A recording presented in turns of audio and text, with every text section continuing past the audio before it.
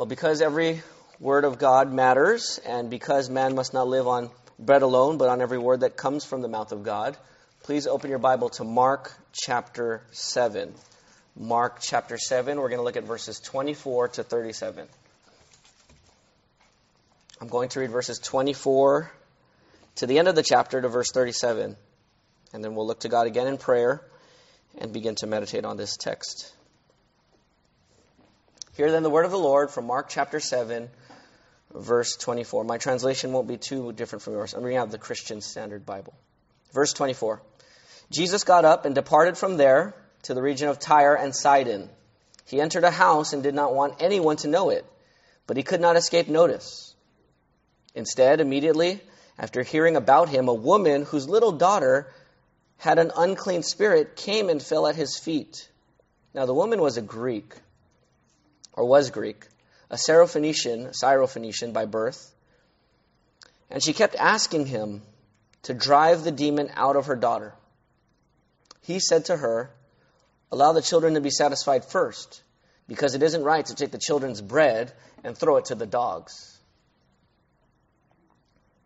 But she replied to him, "Lord, even the dogs under the table eat the children's crumbs." Then he told her, "Because of this reply you may go. The demon has gone out of your daughter." When she went back to her home, she found her child lying on the bed, and the demon was gone. Again, leaving the region of Tyre, he went by way of Sidon to the Sea of Galilee through the region of the Decapolis. They brought to him a deaf man who also had a speech difficulty and begged Jesus to lay his hand on him. So he took him away from the crowd privately. After putting his fingers in the man's ears and spitting, he touched his tongue. Then looking up to heaven, he sighed deeply and said to him, "Ephatha," that is, be opened. Immediately, his ears were opened, his speech difficulty was removed, and he began to speak clearly. Then he ordered them to tell no one, but the more he would order them, the more they would proclaim it. Verse 37. They were extremely astonished and said, "He has done everything well. He even makes deaf people hear and people unable to speak talk." This is the word of the Lord. Thanks be to God. Father, we thank you for Jesus. We have gathered, like we said already, we have gathered to praise you, the God who opens deaf ears and opens muted mouths. We have gathered to praise you, the God who can cast out demons and break the back of sin and its dominion on our lives. We have gathered to praise you, the God who answers prayer. Indeed, even the God who tests our faith. So, Father, please help us. We are your needy children here this morning, and we desperately need your Holy Spirit to open our eyes and open our ears and open our hearts to your word. Lord Jesus, we remember your words. Apart from you, we can do nothing. And so, Father, we ask that you would help us now. As you have spoken to us already, we pray that you would speak to us now and draw near to us and help us to feed on your Son, Jesus, by faith. In Jesus' name we pray. Amen. Mark chapter 1 verse 1 begins the whole story saying the beginning of the gospel of Jesus Christ, the Son of God. That's what Mark's writing about. Jesus the Messiah, Christ means Messiah. Jesus the Messiah, the Son of God. That's what the whole book is about. It's about Jesus. And so what we are going to do this morning is obey 2 Timothy 2:8. In 2 Timothy 2:8, Paul's very last letter in holy writings, in the Bible, in the canon, his very last letter before he died, he said to Timothy, he gave a command that's just a good command to always obey. He says this, "Keep your attention on Christ Jesus, as risen from the dead and descended from David according to my gospel." That is a great command. Timothy, I'm going to die. I have one command for you, and he had a lot in the letter, but here's the main command. Keep your attention on Jesus. Focus on Jesus. Fix your eyes on Jesus. Remember Jesus. Not just remember who he is, but call him back to your memory again and again and again. Because when you see and remember Jesus, you draw near to him. And when you draw near to Jesus, you are changed from one degree of glory to the next, according to 2 Corinthians 3:18. That's why Paul said in 1 Corinthians 2:2, when he spent 18 months at a church plant in Corinth, you know what he said in 1 Corinthians 2:2? I decided to know nothing among you except Jesus Christ and him crucified. That was his main message. I want you to know who Jesus is. He's the Messiah. He's the Son of God. And he was crucified for your sins. For my sins. And he has risen from the dead. And that's the main message. And so we're going to focus on Jesus here. And I love this section because Mark gives us a different spin to a familiar person named Jesus. We know Jesus, but he's not as familiar to us as he's presented here in this passage before us, particularly the first passage in verses 24 through 30. Here's the main point. If you're saying, okay, PJ, I'm here this morning. What's the main thing God wants me to get? Here's the main thing, at least the main point of this passage. Jesus is powerful and willing to save sinners. So look to him. Jesus is powerful, able, and willing. He's willing to save sinners. So look to him. And that's the main application. Look to Jesus. So here's the 2 points. I'll give you the 2 points ahead of time. The first story is look to Jesus, who eventually intervenes to overpower demons. And I'll change that a little bit at the end. But look to Jesus, who will eventually intervene and overpower demons. It's verses 24 to 30. And in the second story, verses 31 to 37, look to Jesus, who opens deaf ears and mute mouths. Look to Jesus, who opens deaf ears and mute mouths. So look to Jesus. Let's look at this first point here. Look to Jesus, who eventually intervenes to overpower demons. Look at verse 24 again with me. It says, Jesus got up and departed from there to the region of Tyre and Sidon. Now, why did he go to the region of Tyre and Sidon? That is not Jewish area. That is not Jewish territory. That is Gentile territory. That is the territory of those who don't have the law covenant of the Old Testament. They don't believe in the law of Moses and all of the prophets and the Psalms and the poetry. They don't believe in the Old Testament scriptures. These are pagans. Jesus goes up north to that region. He's getting away. He is retreating from the people of Israel. He's retreating from the Jews. And that's why you read in verse 24, he entered a house, and what did he not want to happen? He didn't want anyone to what? Notice that he was there. He didn't want anyone to know he was there. He's hiding out. He's hiding from people. He wants a retreat. Remember, he tried to have a retreat, we said, when he fed the 5,000?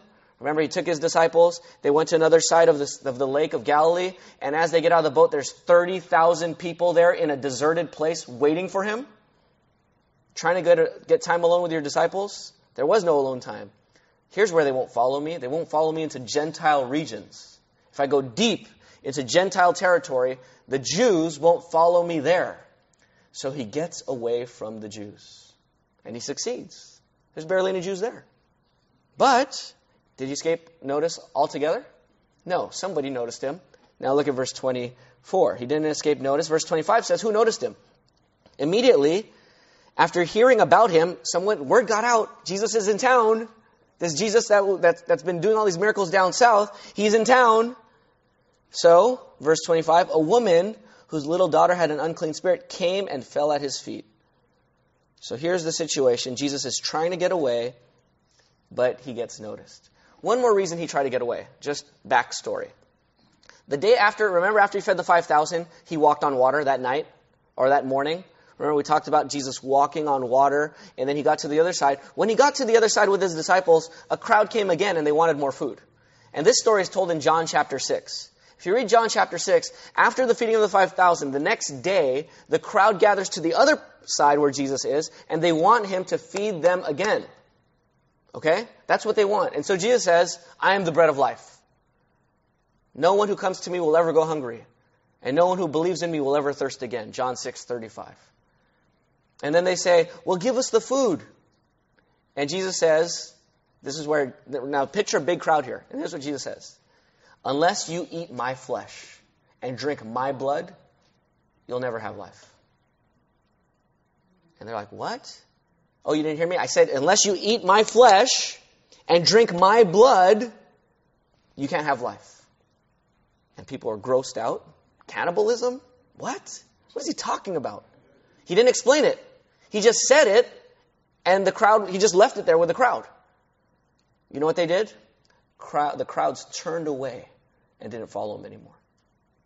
They didn't want any part of that. And then Jesus looks at his disciples and he says to Peter and the rest of them, are you guys going to leave too? And what does Peter say? Where else would we go?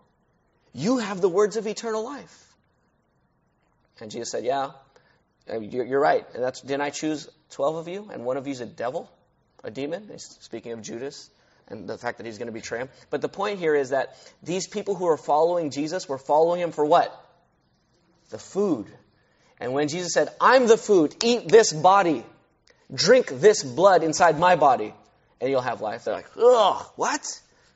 And you could even almost hear the disciples, no, church growth. What are you doing, Jesus? You're ruining the growth of the church. They're turning away. Stop saying that. Jesus doesn't explain it. He just lets them walk away. Now, that was the final straw. Well, that, and then we learned a few weeks ago in Mark chapter 7. Remember the elders and the Pharisees came and talked about their tradition over against Jesus' teaching? And there was a clash there. So you have the large crowds rejecting Jesus because they don't like his hard sayings. You have the leaders of the Jews rejecting Jesus because they place their traditions over the teaching of Jesus. And so Jesus concludes at this point in his ministry that the Jews and Israel has rejected him. And that's why he's going away. He's taking a retreat because he's going to prepare his disciples for the fact that he's going to die and rise again. He's moving from presenting himself as the Messiah to the people to saying, you guys don't want me? The crowd doesn't want me? The leaders don't want me? Okay, he's retreating now. Disciples, get ready. I'm going to show you who I am because I'm going to die and I'm going to rise. That's what he's doing in this retreat. And as he goes to this retreat, his retreat gets spoiled by this woman. What are you doing here, woman? Right? You're here. Why is she there? What does she have? She has a daughter who has a what? A demon or an unclean spirit in her, right? And so she has a daughter, and if you were a mother, you would do the same thing, right? You would just be desperate and you would go. And so she goes to Jesus. So here's the first thing is, look to Jesus. When I talk about looking to Jesus, look to Jesus here even when he's preoccupied. What was Jesus' point? To get away, right? Should you still look to Jesus when he has another priority? Yes. Does this woman still look to Jesus? Yes. But Jesus is like, I'm trying to get away. I don't care if you're trying to get away. I need help. And so I say this to you as well. Don't make the excuse that Jesus is too preoccupied to help you. He's not. Okay, but let's continue in verses 20. Look at verse 26. So here's this woman. Now, why else should you look to Jesus? Look to Jesus even when he calls you names. Look at verse 26. Here's the woman. She was Greek. She's not Jewish. She's a Syrophoenician by birth. And she kept asking him to drive out a demon from out of her daughter. So this woman has 4 strikes against her. 3 strikes and you're out, and this woman has 4 strikes against her. Why Jesus should not or would not, in that cultural milieu, in that day, why he should not be ministering to her one-on-one in this moment. Number 1, she's a woman. Number 2, I'm just saying in the cultural context of the day. Number 2, she's a Gentile. More than that, she's a Syrophoenician. That's where Jezebel was from. You remember Jezebel? The most wicked queen in Israel?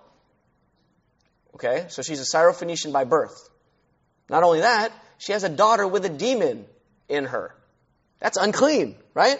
For 4 reasons, Jesus should be like, get away from me. But she goes anyways. And so verse 27, Jesus says to her, so she's saying, please help me. My daughter has a demon. And what's Jesus' reply?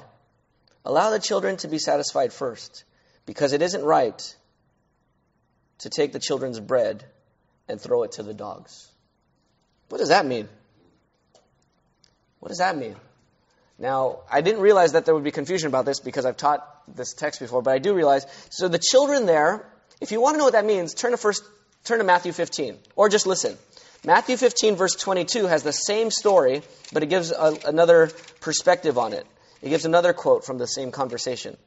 In Matthew 15:22, she's crying out, and she's basically bugging the disciples because she wants help. And the disciples get so annoyed with her so tired and weary of her begging, that they say, Lord Jesus, can you just please talk to her? She's bugging us. She's killing us. Just talk to her. So she's talking, imagine them at a table hanging out. Here's this woman on the side, please help me, please help me, please help my daughter, please help my daughter, please help my daughter. And she's just tapping all the disciples, can you please tell Jesus to help my daughter? And they're all ignoring her. Eventually the disciples say, Lord, just talk to her, please. And then what does Jesus say in verse 22 of chapter 15, Matthew 15? Or 24. He says, I was sent only to the what? To the lost sheep of where? Of the house of Israel. Verse 25, but she came and knelt before him. So now he's talking to her, so she goes and kneels right in front of him in verse 25. Lord, help me! Verse 26, he answered, it isn't right to take the children's bread and throw it to their dogs. Okay, now let's go back to Mark chapter 7. Do you get it now? Who are the children?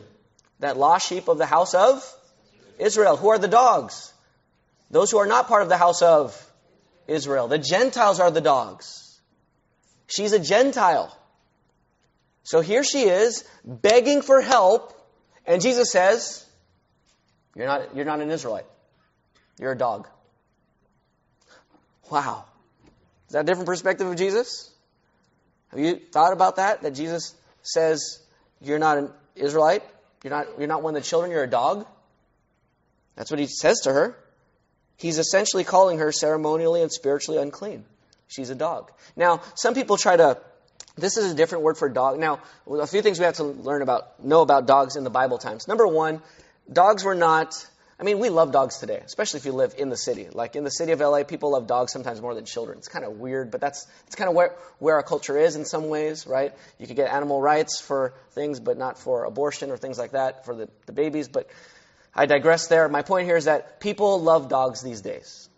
They're domesticated, they're cute, they're clean, they're groomed, and so forth. Back then, dogs were scavengers. They were not household pets. They were wild, they were scavengers, they were nasty, they were dirty, they were, they were off-putting. You chased dogs away. So Jesus here is not, you can't read this in a nice way. Well, maybe Jesus said, these are the children, but you're like a nice, cute little puppy. No, that's not what Jesus is saying. He's saying, let the children eat first, and it's not right to take the bread of the children and throw it to the dogs. That's pretty insulting. Jesus is not being sexist here. He's not being racist. It almost sounds like he's being racist, right? You're not part of this ethnicity, the Jewish people. He can almost sound racist here, but he's not making a racist comment. He's making a spiritual, ceremonial comment. You are ceremonially unclean. You are cut off from the people of Israel. And it's true. Is she an Israelite? Is she under the law covenant of Moses? Is she part of the covenant of people of God at this time? No. It's true. Let me give you an example of this.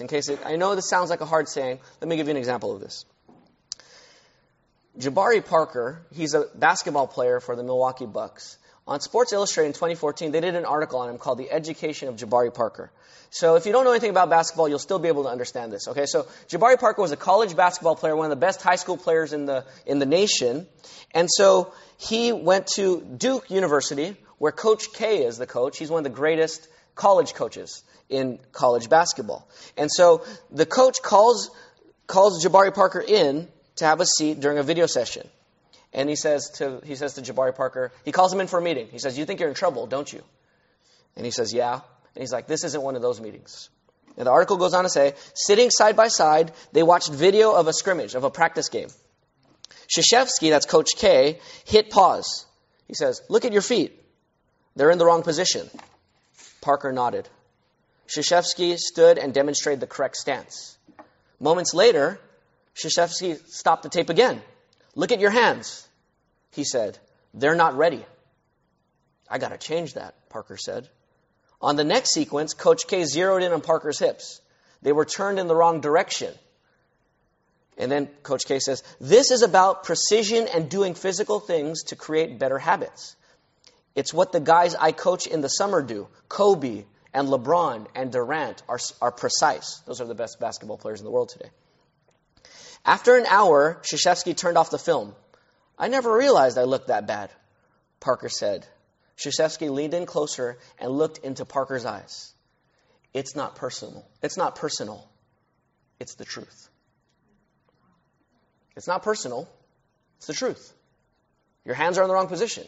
Your hips are in the wrong position. Your feet are in the wrong position. I'm not personally attacking you. It's true. It's the truth. And that's what, you can almost hear Jesus saying that here. This is not a personal attack on this woman. It's the truth. It's the truth. You're not part of the covenant people of God. And Parker responded, to go back to the article, it says, Parker left the theater energized. And then he says, in high school, I used to watch highlights of myself in my living room, Parker says. I basically focused on my scoring. Watching film with Coach is totally different. It's very different. It's intense. I came to Duke for experiences like this. I came to learn, basically. Right? It's the truth. It's not personal. It's the truth. And so, this is what is going on here. Paul reminds us that this is the truth. Listen to Ephesians 2:11 and 12. Don't turn there. Just listen to Ephesians 2:11. It says this. He says this about non-Jews. So then remember, Gentile Christians, remember that at one time you were Gentiles in the flesh, called uncircumcised by those that called the circumcised, which is done in the flesh by human hands. At that time you were without the Messiah, excluded from the citizenship of Israel, and foreigners to the covenants of promise, without hope and without God in the world. That's what Paul says in Ephesians 2, verse 12. Before you came to Christ, as a non-Jew, you didn't have the covenants. You didn't have the Messiah. You were cut off from the promise. You were without God and you were without hope in the world before you came to Christ. Isn't that right? We were. It's true. It's not personal. It's true. And so, here's Jesus telling this woman, don't give the children's bread to the dogs. Now, you can be offended at that truth. Jabari Parker could have been offended at that truth. This woman could be offended at that truth. Or you could accept it like Jabari Parker did, and you could accept it like this woman did, and continue on. So she continues on. Look at verse 28. Mark chapter 7, verse 28. After being called a dog, what does she say in verse 28? But she replied to him, Lord, even the dogs under the table eat the children's crumbs. Can I have a crumb? Can I get a little bit of crumbs on the floor? What does Jesus say? Then he told her, because of this reply you may go, the demon has gone out of your daughter. When she went back to her home, she found her child lying on the bed, and the demon was gone. So what are we learning here? Look to Jesus even when it seems like he's telling you no. Even when it seems like he's telling you no. Did she keep looking to Jesus, or was she put off? She kept looking, right? She could have been offended. You're calling me a dog? How dare you call me a dog? I'm out of here. But when you're desperate and your daughter has a demon and you know, you believe, you trust that this is the only man who can help you and help your daughter, you don't care if he calls you a dog, especially if it's true. You just take it, you actually embrace it, and you move on. And that's what she did. Not only did she didn't ignore his words, she embraced it, didn't she? Jesus tells a parable. Don't give the children's food first. The children must be fed first, and it must not be thrown to the dogs.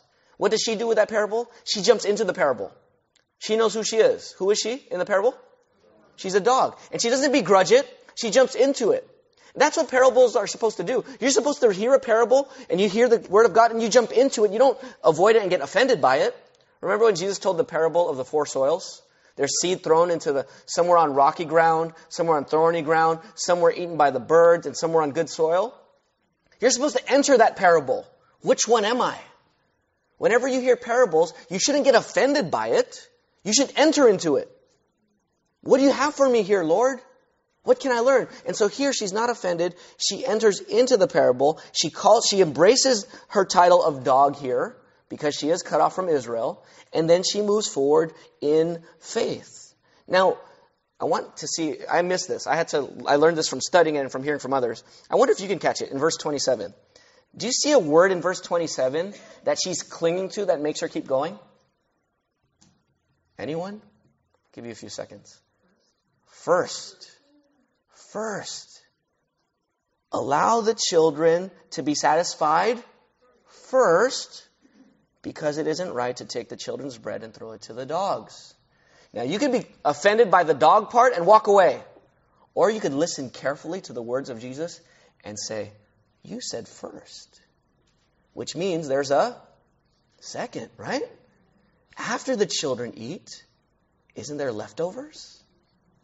And she jumps into the words of Jesus, into the parable, and she clings to it. She will not let her pride get in the way of getting the grace she so desperately needs. She humbles herself, hears the words of Jesus, and enters into it. And she looks to Jesus. She clings to that word first. She owns the reality.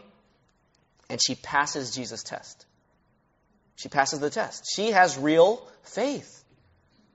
She's not just she's not looking at Jesus as a magic lamp where you just rub it a few times and you get your wish. She's actually interacting with Jesus as a person, as God. She's submitting to Jesus. You know, there's two wrong ways to go to God. One wrong way to go to God is as if he's a genie and he owes you whatever you ask him. Wrong. If Jesus is a genie, if God is a genie, then who's the real God? It's not the genie, it's the one who has the lamp, right? Are you God? I mean, if God has to do everything you say, then you're God and not him. There's another wrong way of approaching God. It's I would call maybe the discontented father approach. Where, the father who's always crossing his arms and you could never do good enough for dad. And you're always trying to please him, but you never measure up. Some people approach God like that. Oh God, if I just work hard, if I just read my Bible more, if I just go to church more, if I give more, if I do these things, then maybe you'll like me. That's wrong too. God is not a genie. God is not a discontented father. But you have to come to God on whose terms? On his terms, not yours. You don't write the rules unless you're God. You come under his rules. You come on his terms. Or you don't come at all. And most people would get cut off here and walk away. Eat my flesh. Drink my blood. What does the crowd do? They walk away. I'm not coming to you on those terms. No, no, no. But this woman has real faith. See, they wanted Jesus' blessings, but they didn't really trust in Jesus, the crowd. They just wanted the food. And when Jesus tests them, they fail. When Jesus tests this woman, she believes. This is real faith. This is what we call persevering faith. I'm going to keep asking God because I know that he is gracious. And he is. He is gracious. And so we learn here that we need to wrestle with God the way she wrestled with God. Do you remember the story of Jacob in Genesis 32? In Genesis 32, Jacob is coming back home to the land of Canaan, the promised land, and his brother Esau wants to kill him. His brother's a hunter and a tough guy, and Jacob was kind of the stay-at-home guy, right?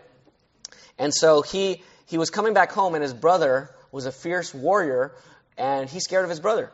So as he's on his way back home, he runs into God, an angel. God comes in the form of an angel or form of a man. And it's the middle of the night in Genesis 32. And it says, Jacob was left alone in Genesis 32:24. And a man wrestled with Jacob until daybreak. It's middle of the night. He's wrestling, hours of wrestling. And then the sun starts coming out. And it says in verse 25 of Genesis 32, when the man saw that he could not defeat Jacob, he struck Jacob's hip socket as they wrestled, and he dislocated his hip. Now, that would usually, you'd say, ow, and let go, right? Not Jacob, verse 26. Then he said to Jacob, let me go, for it's daybreak. And then Jacob said, I will not let you go until you bless me. And then he says, what is your name? My name is Jacob. You'll no longer be called Jacob. You'll be called Israel because you have struggled with God and men and prevailed. And then he said, please tell me your name. The angel answered, why do you ask my name? And the angel blessed him. He wrestled with God and prevailed. This woman here wrestles with God and prevails. God is calling us to wrestle with God and prevail. Keep coming. Look to Jesus, even when it seems like he's telling you no. He could be just testing your faith. And if you give up and complain and just throw up your hands and say, how dare God make me jump through this hoop? Then it's because you want to be God. Or you don't want it to be God's way. And if you fail the test, if you don't believe in God, you're going to walk away from him. Because he's not doing what you want him to do. He's not bowing down to you, ironic as that sounds. Right? Okay, so let's look to Jesus. It says here, so if you're not a Christian, what is God telling you? God is telling you that you're in a desperate position and only who can help you? Only Jesus can help you. Now, most non-Christians don't become Christian until they feel desperate. Until they feel desperate like this woman. She was desperate, right? She had to have Jesus. There was no other way about it. She had to have Jesus. And so sometimes people who are not Christians say, I don't need God. And then when they get in a desperate situation, they come to God. And sometimes when their situation gets cleared up, they start walking away from God again until another desperate situation. That's not faith. That's not faith. Right? That's coming to God sort of as your genie. Please help. 911. And then when he helps you out, you go back the other way. And that is not what you need. You need to understand that you are desperate. Hear this. Even if you don't feel desperate, you are desperate.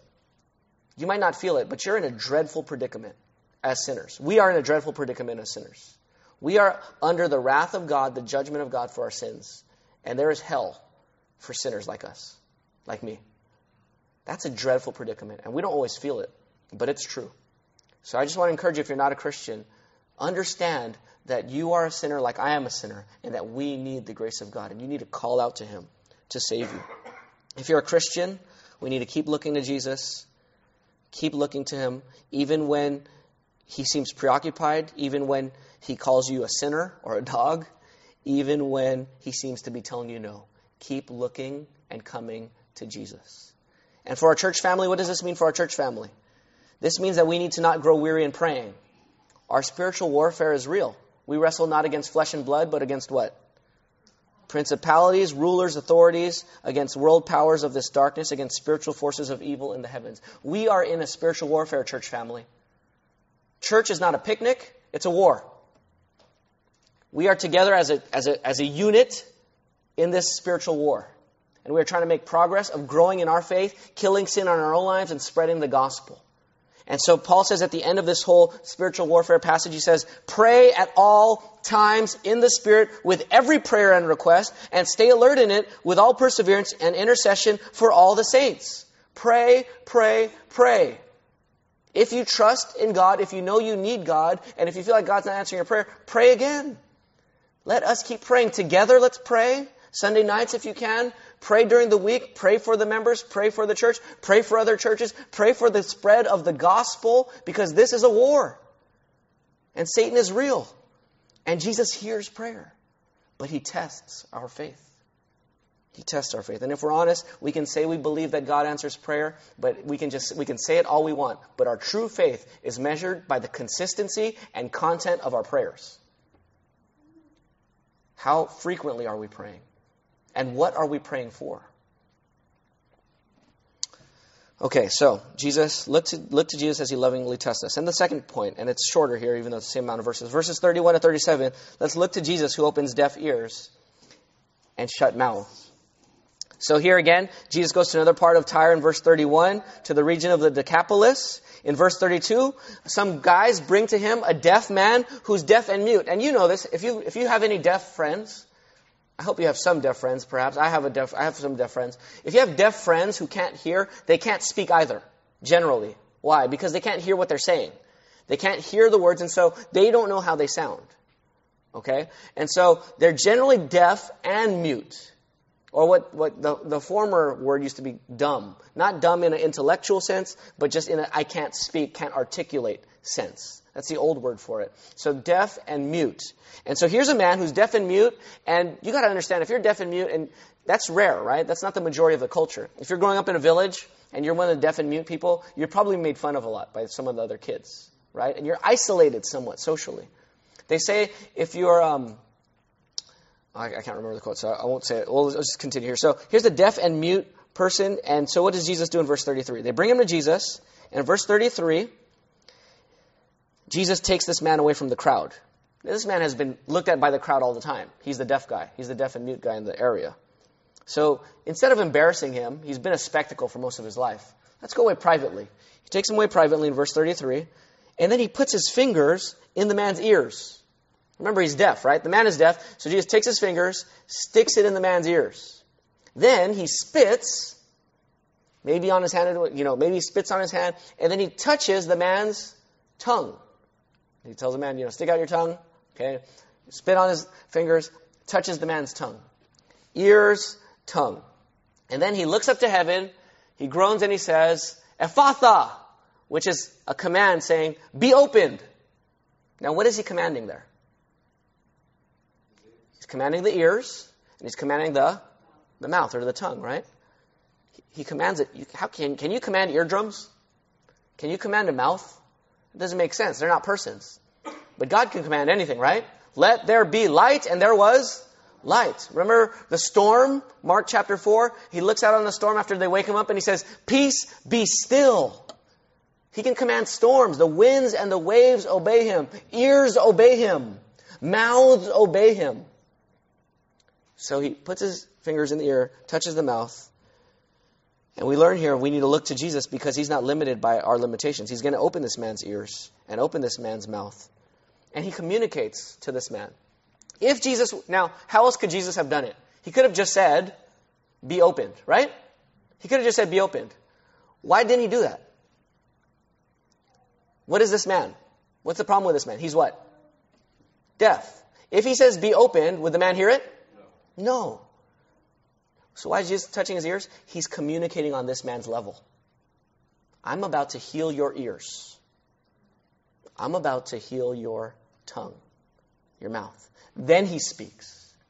Why? Because when Jesus saves you, he doesn't just save you, he communicates with you that he's saving you. He gets to our level. Praise God that he talks to us in a way that we can understand. He's not always above our heads. If he would have just said, be open to this man would have even known what he said. I'm going to heal your ears. I'm going to touch your mouth. Now, back in that day, there was some belief that saliva of certain men were healing, like almost sort of superstitious or like good luck. And I'm not saying Jesus believes in superstition, but in that culture of that day, even in James 5, it says, anoint a man with oil when you pray over the sick. So it was just a cultural way of communicating that I'm about to heal you. Puts his fingers in the ears, touches his mouth, and so we see that Jesus here communicates his saving work. He opens, and then look at verse 35. 35 says, immediately his ears were opened, his speech difficulty was removed, and he began to speak clearly. Then he ordered them to tell no one, but the more he would tell them or order them, the more they would proclaim it. And then you get to verse 37, after he opens the ears and the mouth, and they say about Jesus, they were extremely astonished. They were amazed at him, and they said, he has done everything what? Well. Or everything is good. Does that sound familiar? When was everything good? Genesis 1, right? God created things and it was good. And it was good. And it was good. And then on the sixth day after he created man and woman, it was very good. Everything God did in creation was good. Everything he does in creation as well. And everything he does in redemption is also good. It's also well. He has done everything well here. And so, if you see this deaf and mute, now, I'm going to read to you Isaiah 35. He's quoting here, or when Mark says he even makes the deaf people hear and people unable to speak talk, he's drawing on Isaiah 35. So I want you to hear this verse. Listen to Isaiah 35, verse 4.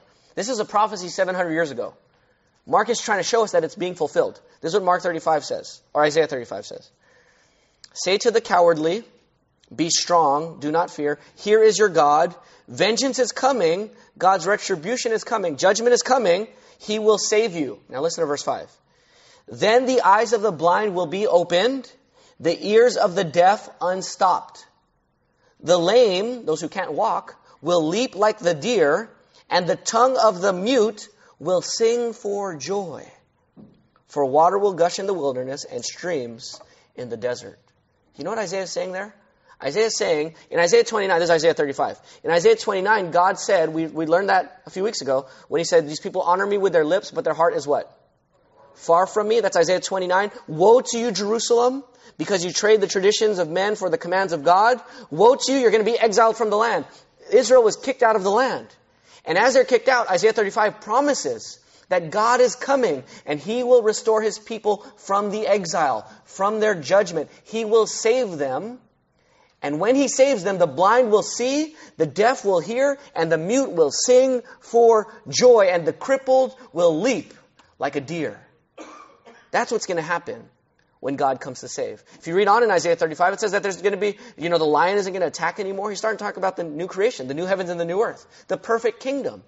When God comes to save, the perfect kingdom that was promised is going to come. That was promised 700 years ago. And now here, in the Decapolis, Jesus puts his fingers in this guy's ears, touches his mouth, and the deaf begins to hear, and the mute begins to speak. This is signaling that the kingdom of God has come. It's here. And it's speaking to something bigger than that. Let me just tell you what it's speaking to something bigger than that. Not just physical hearing and physical speaking. Deuteronomy 29:4, at the end of Moses' ministry, this is what Moses said to Israel. Yet this day the Lord has not given you a mind to understand, eyes to see, or ears to hear. Now they're hearing Moses say that. Moses is saying to the people, as he's about to die, by the way, as you guys go into the promised land, God hasn't given you guys ears to hear. But they're like, well, we could hear you talking right now, Moses. No, I'm not talking about physical ears. I'm talking about spiritual ears. You are spiritually deaf. And that's why you guys are going to go into exile. Moses predicted the exile. And then when Isaiah came, Isaiah chapter 6, here am I, send me. You know that story? He says, I'm going to send you to Israel, and they're going to be deaf and blind. And so there was this spiritual deafness. And that's what this miracle is pointing to. Not just that Jesus opens physical ears, he also opens spiritual ears. He saves people. Because if you don't hear God's word, you can't be saved. If you can't hear spiritually, you can't receive the gospel. So Jesus opens spiritual ears. And he opens spiritual eyes. One more thing here. In verse 34. Look at verse 34. It says, then he looked up to heaven and he did what? Before he said Ephatha, what did he do after he looked up into heaven? He sighed and what? Sighed and groaned. And then he says, be opened. Why the sigh? What is he about to do to this man? Heal him, right? Why would you sigh if you're going to heal him? You should be happy, right? This is going to be awesome. People are going to love this. They're going to say everything is well, right? He should be happy he's about to heal this man. He's not feeling happy. He's feeling burdened. He's feeling heavy-hearted. Be opened. Why the heavy sigh? Here's why. He was about to heal this man, but why the heavy sigh? His groaning was caused by his clear and focused glimpse into his future suffering. Isaiah 35:4 says, before it says he's going to open ears, it says the day of judgment is coming. How is God going to open ears? By judging people. There is no opening of ears until judgment comes. Where's judgment going to come for Jesus? On the what? On the cross. Jesus knows to open this man's ears, he has to be judged. The miracle I'm about to do, I got to pay for this miracle. I'm going to pay for it on the cross. That's why Isaiah 53:7 says, or Isaiah 53:4 says, he bore our sicknesses, he carried our pains. Verse 5, he was pierced because of our transgressions, crushed for our iniquities. Punishment for our peace was on him, and by his wounds we are healed. So Jesus is there about to heal this man. He's just like, almost that let this cup be passed from me kind of downer. Be opened, knowing that he will have to purchase this healing. And for everyone whose ears are open to believe the gospel, why can you hear and believe in Jesus? Because he purchased your hearing on the cross. You wouldn't be a Christian. You wouldn't hear the gospel. You wouldn't love and know and trust Jesus if he didn't die and pay for your faith. Praise God that he opens our deaf ears by dying for us. He becomes the dog so we can become the children. He becomes the outcast so we can be the ones at the table.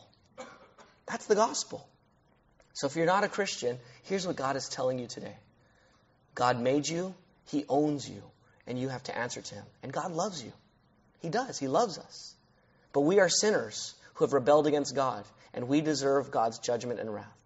But God sent his son Jesus into the world to become a dog, to die on the cross, to take judgment, to become the deaf, so to speak. In Isaiah 53:7 it says, he was afflicted and he did not open his mouth, to become mute on the cross, so that we can speak and sing for joy. Jesus died for your sins and rose from the dead, so that if anyone here will repent from their sins and trust in Jesus this morning, God will save you. And I've been praying that God would open ears this morning, and open eyes, and open hearts, to hear and believe. God is calling you. Repent from your sins today and trust in Jesus. This is good news. God's not telling you to open your own ears. Some people say, I can't be a Christian until I fix myself. Wrong. You can't fix yourself. Come to Jesus. He'll open your ears. He will change you. And so I plead with you, if you're not a Christian, to trust and entrust your life to Him. For our church family, what does this mean? Who brought this mute man to Jesus? Others did, right? What does this mean for us? If you're a Christian, you need to bring other people to Jesus. And here's what I want to challenge you. Challenge me as well. Do you believe that Jesus can open the ears of the unbelievers around you? Do you believe that? If you do, you will bring them to Jesus. You will tell them the gospel. And by the way, when I say bring them to Jesus, I'm not saying bring them to church. Now, you can bring them to church. I will preach the gospel here. But what I'm saying is you need to bring the gospel to them. You need to explain the gospel to your friends and neighbors. You're an evangelist. You're a disciple. So go share the gospel. If you believe that Jesus can open their ears, speak to them. You know why we don't share the gospel? One of the reasons we don't share the gospel, it's not just because we're scared. It's because we don't think they're going to get saved anyways. Some of us say, oh, I know him. He's too hard. He'll never believe. Stop that. Stop that. It's not true. All of us are hard. All of us are deaf. And Jesus can open deaf ears. Don't convince and rationalize and excuse your lack of evangelism. I need to stop making excuses. Jesus can open deaf ears. Bring them to Jesus. Bring the gospel to them. And let God open their ears. Pray that God would open their ears. And if we're a Christian, let's just close by thanking God that He opened our ears. And that He opens our mouths to share the gospel with others. Let's look to Jesus. As the song says, hear Him ye deaf, His praise ye dumb. Your loosened tongues employ. Ye blind behold, your Savior come. And leap ye lame for joy. Let's pray. Father, we thank you that you do the impossible. Deaf ears who cannot hear the gospel. Blind eyes that will not see the beauty of Jesus. You open them. You save the lost. And we give you all the credit. We take no credit for our salvation. We have trusted in you, but it has been by your grace. By grace through faith, we have been saved. So, Father, we thank you for your power. We thank you that Jesus hears our prayer. And we pray that we would continue to pray and seek His face and gospelize our friends and open our mouths so that more and more might hear, believe, and open their mouths in testifying and singing of the grace of Jesus Christ. In Jesus' name we pray. Amen.